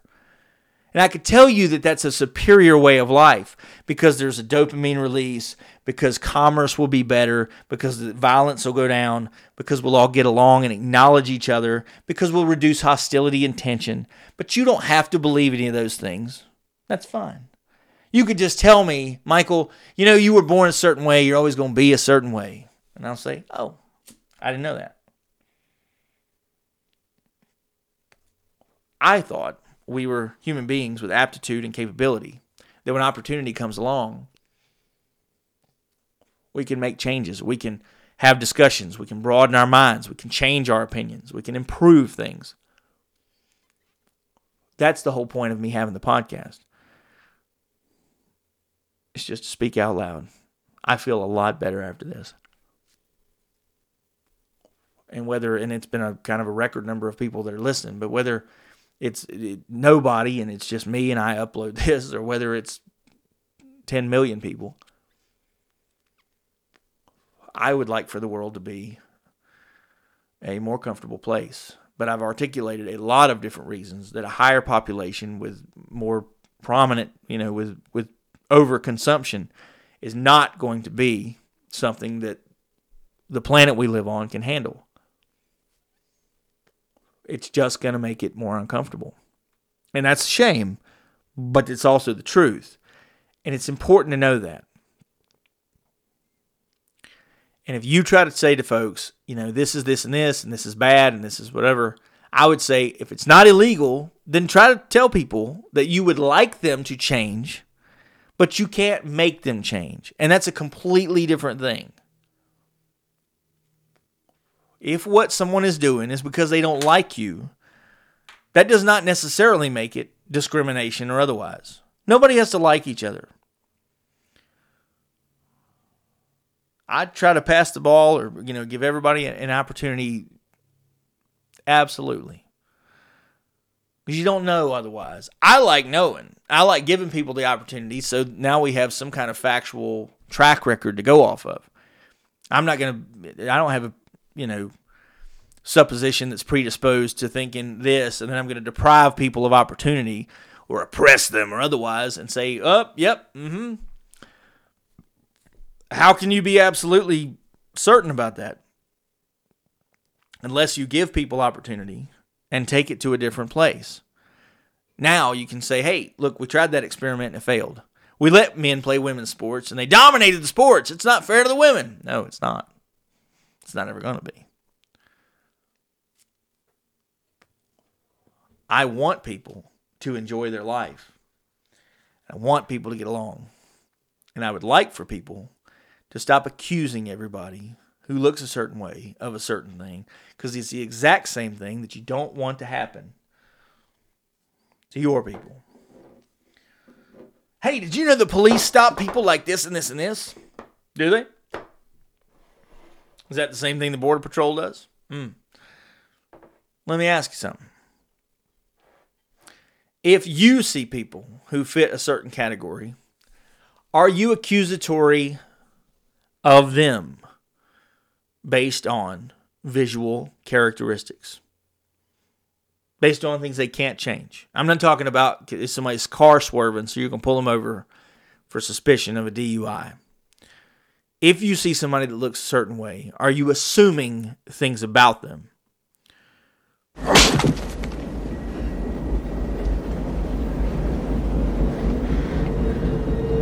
Did you see the body? I assumed he was dead. Assumption is the mother of all fuck-ups. Well, If you had a discussion with someone and they've told you their beliefs and you tell them something that is in conflict with their belief. Hi, I'm Michael and I think this way, I operate this way. And you come back and say, are you taking away my individuality? Are you dehumanizing me?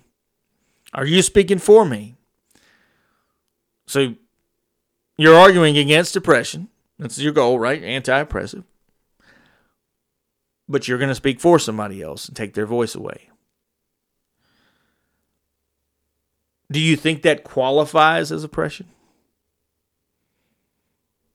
Do you think that qualifies as holding somebody back because you're going to take their turn for them?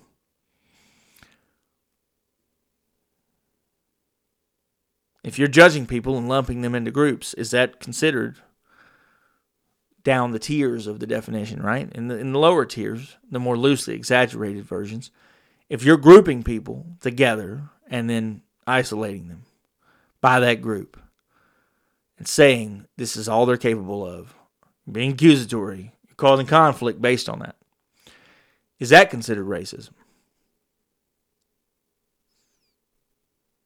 You are depriving them of the opportunity to speak, speaking for them. Does that fit the definition of something like racism? Yeah. Absolutely. That's why I let other people speak as much as they need to. It's not going to bother me for you to have a different opinion. It's not going to bother me if I have the wrong opinion. I'd rather have the best information and then move forward. That's what I'm looking for. I literally want to be part of the best world that I can be. Whether it's a community that has the highest paying jobs, the safest, whatever, but the best is a pursuit that, a lot of people are after. Some people just want to be comfortable. They just want to work the job and, work the system, and that's all they're willing to put in. The mouth-watering Big Mac with a savory Filet-O-Fish and a tasty McChicken. My goodness, that looks good. Oh, you're making a McDonald's menu hack. Yes, a land, air, and sea. Oh, it's going to tip over. No, it's good. It's good. Very stable. Order the land, air, and sea by name, build it by hand, and hack the McDonald's menu. I'm surprised at how attracted I am to it. Ba-da-ba-ba-ba. The question you might ask that person is, do you ever aspire to thrive beyond those circumstances? And if that's true, then they're going to have to change the way they operate, and they're going to have to take on a different level of responsibility that has a lot of risk involved. If you're not willing to take that risk, you're not going to see the reward.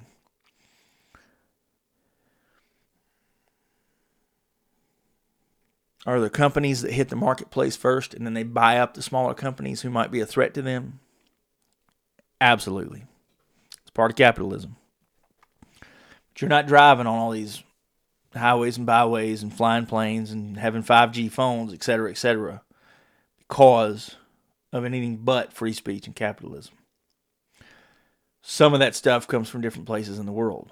But what drives the competition, what pays for the military that protects your freedom, et cetera, is a free marketplace. It's a shame that people don't understand the complexity of what they're saying, or see, it doesn't seem to me anyway that they do, so I'm going to say it this way. It's a shame that I perceive that they're coming from a place where no one is capable of anything positive, or where you're limiting people based on what you see. And I know in a world of dating apps and social media and everything else, people are judged on looks and who can be on the cover of this magazine, who can be on the posters at the local department store or whatever. I get it. Doesn't make it right, doesn't make it a good practice, but I understand why people do it. Some of it's for inclusion, and a lot of people are not going to like it. Some of it's because they have high standards and they're looking for this and that. And there's other people who go, well, wait a minute now, what about the other folks? It's a very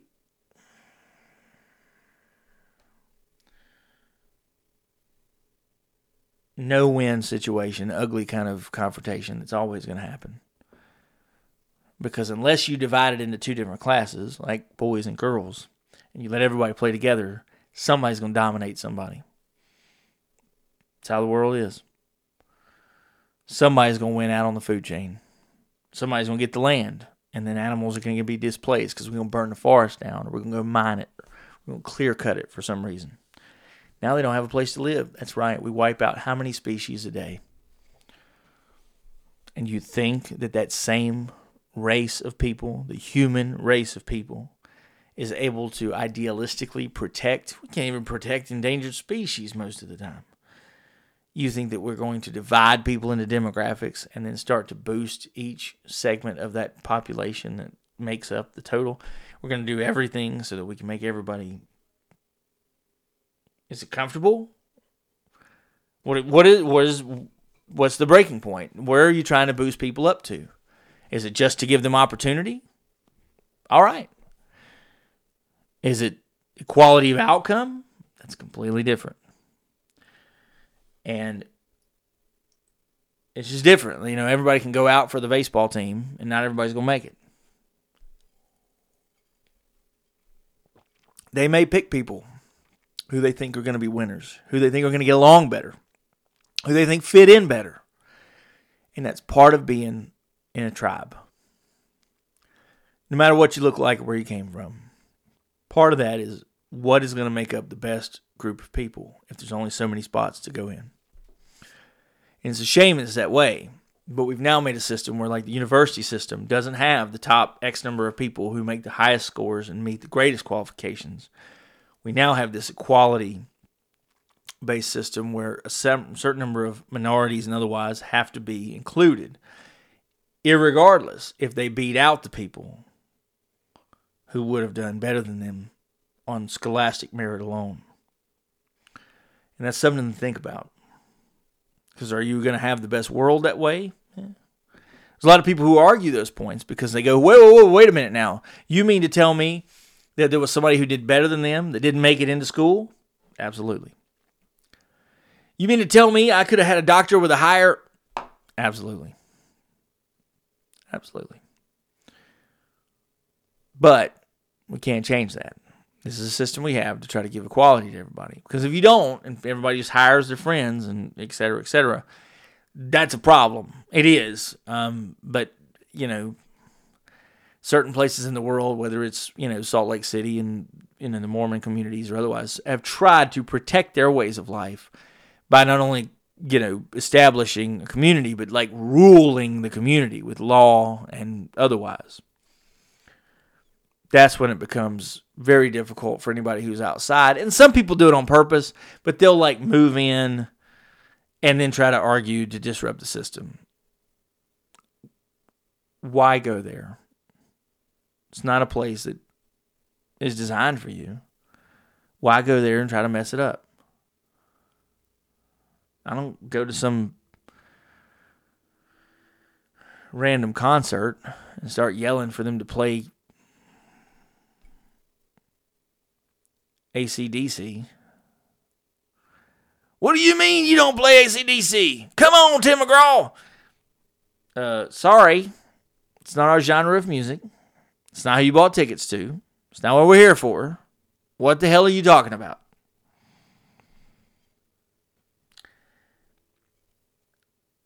If you move into a community and then try to say that the community is not befitting of your standards or is not welcoming to you, think about whether or not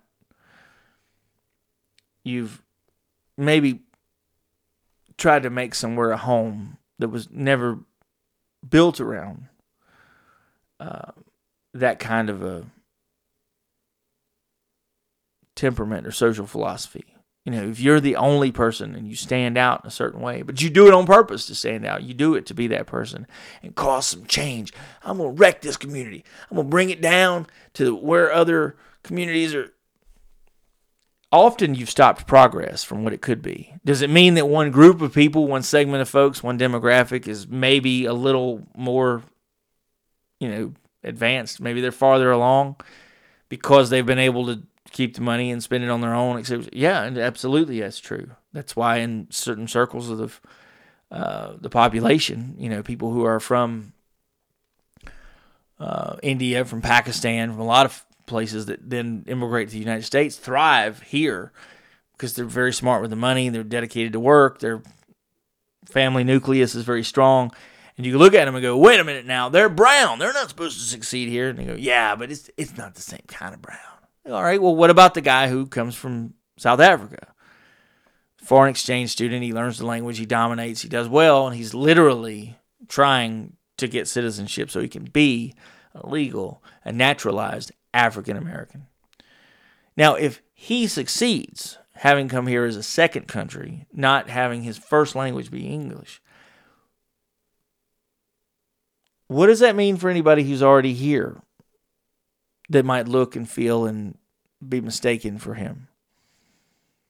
What does it say? Does it say it's not possible? And you go, no, he's special. Is he special? What makes him special? Opportunity, work ethic, intelligence. What is it? It's not like money just fell out of the sky. I look at those kinds of discussions, and I've brought them up previously on the podcast, but if you look at people who've come from all over the world, there's been people who have thrived, and there's people who have been, not so successful. There's a lot of folks who move here, and they just want to be in America, but they don't give a damn about getting ahead or accommodating themselves with leisurely things. They're not trying to acquire a bunch of wealth. They just want to be here because it's better than some other place that sucks. I'm not proposing that anybody who has an argument about how, the American system is not necessarily built for them, I'm not proposing they don't have an argument to say that it's shaped in one form or another. What I am saying is, if you know that, find the grift in the system. Find that opportunity where you can succeed, whether it's as an entrepreneur, whether it's a special job, whatever your talent is. Go to school and develop that thing. Open a business based on that thing. And then thrive. Do everything you want to do. Make as much as you want to make. That's what I'm looking for. I want folks to be happy. I hate the fact that, people run up and pull on car door handles to see if they're open and what they can loot and lift and run away with and steal, because that's where they are. It's what they chose to do. It's cheaper to do that. Man, you can steal $300 a day. You can only get paid $15 an hour. $15, 8-hour shift, that's $120. It's easier to just steal the $300. Woo! It's dishonest. It's illegal. Not getting caught doesn't make it more legal. But when I see folks who are arguing systematic, this, that, and the other, that are, the country that you live in is this, that, and the other, I look at all the colors of the rainbow that are all around us on every app and every news story and everything else, and I think to myself, wow. How many different fields of opportunity exist out there?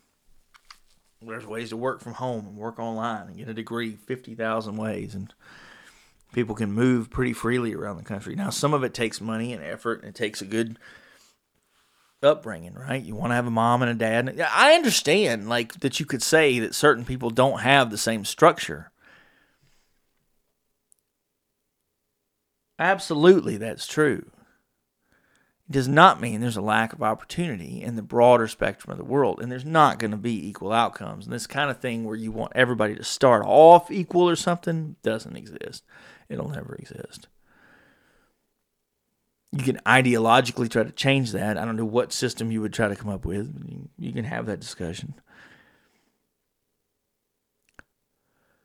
But because we have judicial review, people file civil actions and class action lawsuits, and they, try to get stuff stricken down by the Supreme Court or repealed by the Congress or otherwise.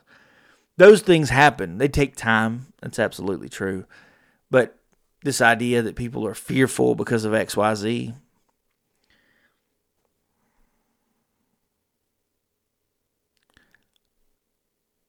I don't understand it. Very little of it has to do with any census or demographic information. I don't understand it, because if you're aware of what danger is and how to avoid danger, then stay away from danger. Move somewhere else. Do something different. That's what I've done. It doesn't mean everybody's got the same means and opportunity, but literally, like, as a community, step up and stamp out and tell folks who are out of line, they're out of line. They're not welcome. Now, it's not the easiest thing, because they might resort to some kind of retribution or violence or otherwise. And every kind of civilized place in the world has had to deal with this, where they've had to put down protesters or revolutionaries or otherwise. It is somewhat the cost of doing business to have equality and a comfortable space to live in, is to put up walls or to sort of combat the disorderly people and the terrorists and so forth. Absolutely. Absolutely. And when you work for a company and someone's being disorderly and they're going against the interest of everybody and so forth and so on, you terminate them and you send them on their way. When it's in a community and it's like that, you can try to reach out and reason to them with discussion. But I don't know that any of that's guaranteed in any way, shape, or form, or how it ever would be. If somebody decides they want to be violent, they can be violent. Maybe Uncle Larry was just the quietest guy for 30 years, and he walked into the post office with an axe one day. Mental illness is a big deal. But just being a Homo sapien, being a human being, is a lot of responsibility. And now you have access to everything humans have, whether it's cell phones and ideas and the internet and instructions to do any number of good things and a hell of a lot of bad things. It's up to the folks at the very elementary level of any community to start to balance the scales, reinforce folks, get them into the habitual mindset of progress.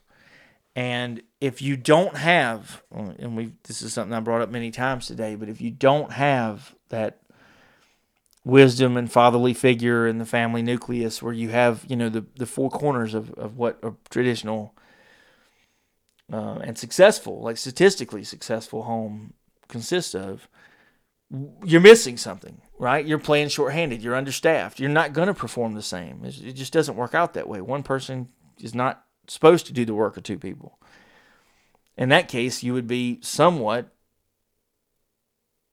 depriving or oppressing in some ways yourself if you have the opportunity to be with someone else. Choose to be alone. Don't try to compromise. Once you have children, you should stay together. Unless there is some way that you are both financially independent and you feel like that there's a responsible way to be able to get along with everybody, and then, maintain some kind of guidance and that kind of thing. That happens. But it's very difficult for anybody to sit around and throw names and shames and whatever else and try to fight these, imaginary battles. And try to give them traction or push them one way or the other. Because, I could tell you that, what you really believe is communism, and then you give me this and I give you that, and we go back and forth and we piss a lot of each other's time away. It doesn't get anything accomplished. My thing that I ask people is, where do you want to be and how do you want to get there? Just step back. Where do you want to be? How do you want to get there? Okay. Do you have a reasonable way to get there? And if it requires legal change, get it put together in writing and put it on the ballot.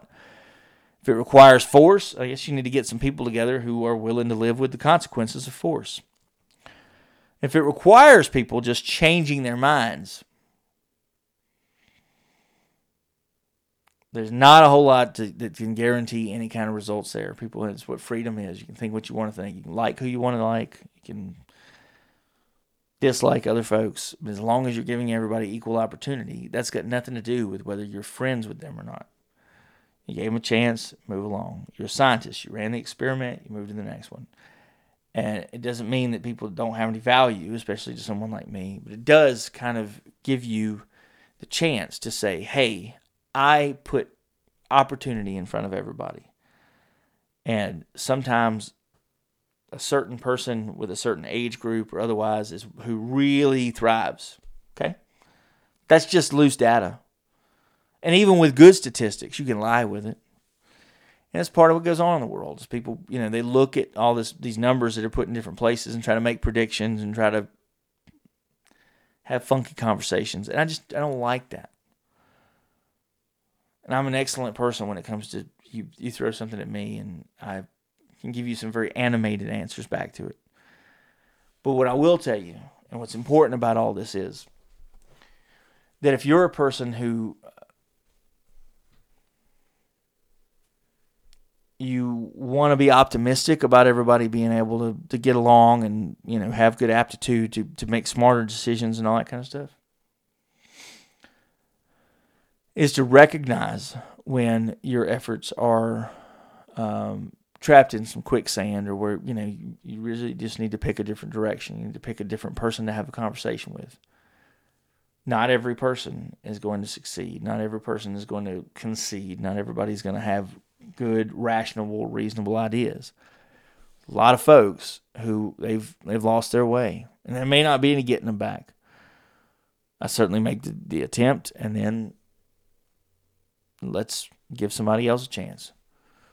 Doesn't mean you didn't give them a chance, absolutely. But if they're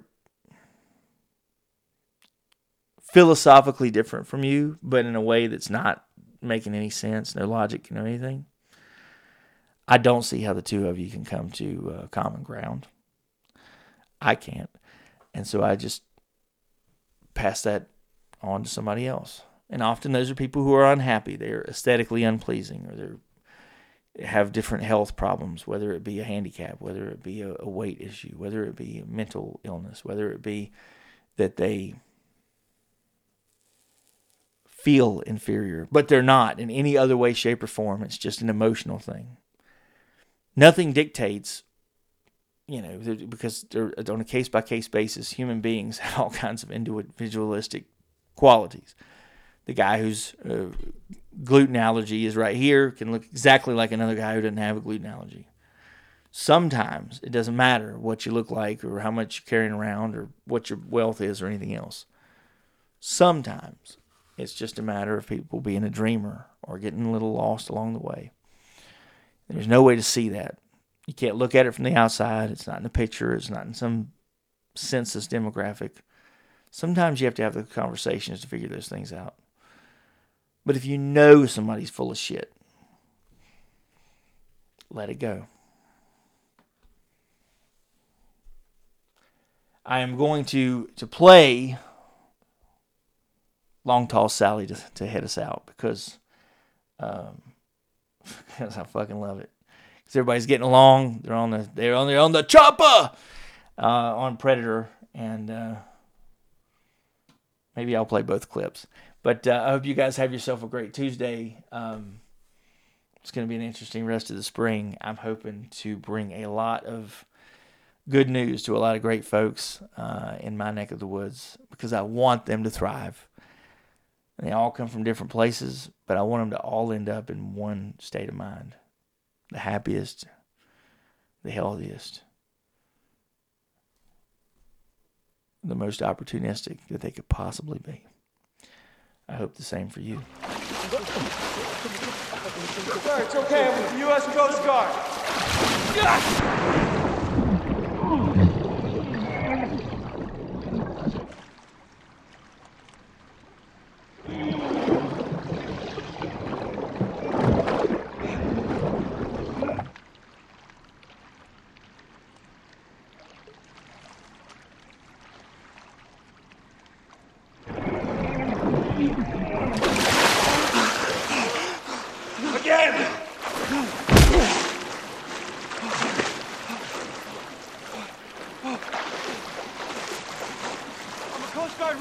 I'm here to help you. Time out. Class pop tall. Hodge, put yourself to the side of the pool. Hodge,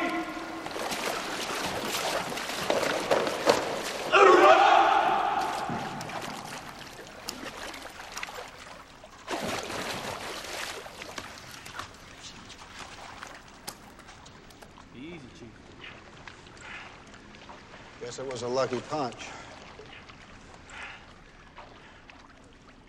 Hodge! You stay right there.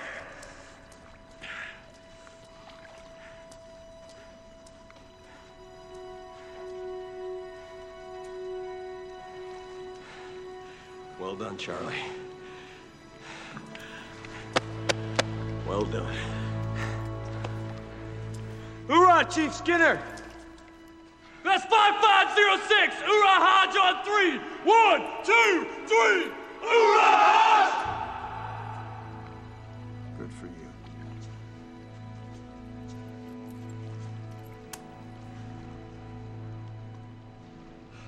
Get their gear off. Get that gear off! Get it off! Get it off! I can't believe your gear off! Get it off!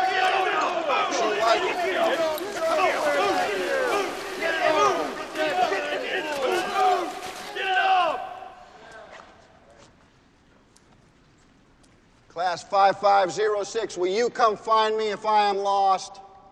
Yes, Senior Chief! Will you come save me if I am drowning? Yes, Senior Chief!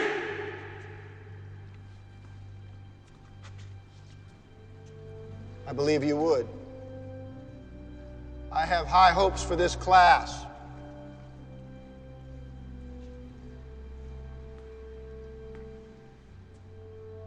I have high hopes for you. Gonna tell Aunt Mary about up a joint. He claimed he has some music, but he having a lot of fun. Oh, baby. Yes, baby. Woo, baby. Having some fun tonight. Yeah. Well, long, tall, Sally, she's a beautiful piece of guy. You okay? Everything that Uncle John need, oh, baby. Yes, baby. Woo, baby. Having some fun tonight. Yeah, well, I saw Uncle John with forehead salad. He saw Aunt Mary coming and he ducked back in the alley, oh, baby. Yes, baby. Woo, baby. Having some fun tonight. Yeah.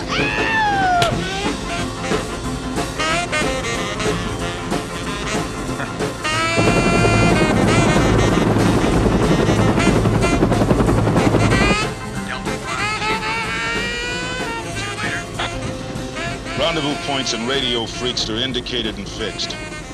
AWACS contact on 4-hour intervals. Who's our backup? No such thing, old buddy.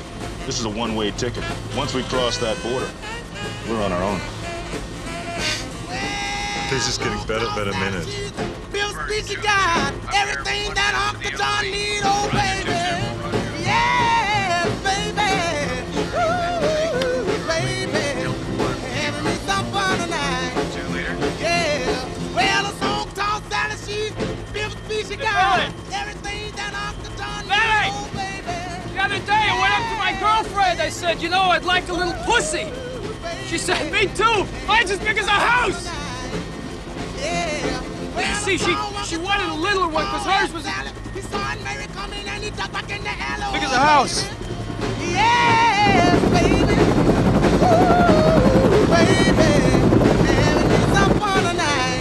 Get that stinking shit out of my face. Bunch of slack-jawed faggots around here. This stuff will make you a goddamn sexual tyrannosaurus. Just like me. Yeah, strap this on your sore-ass plane.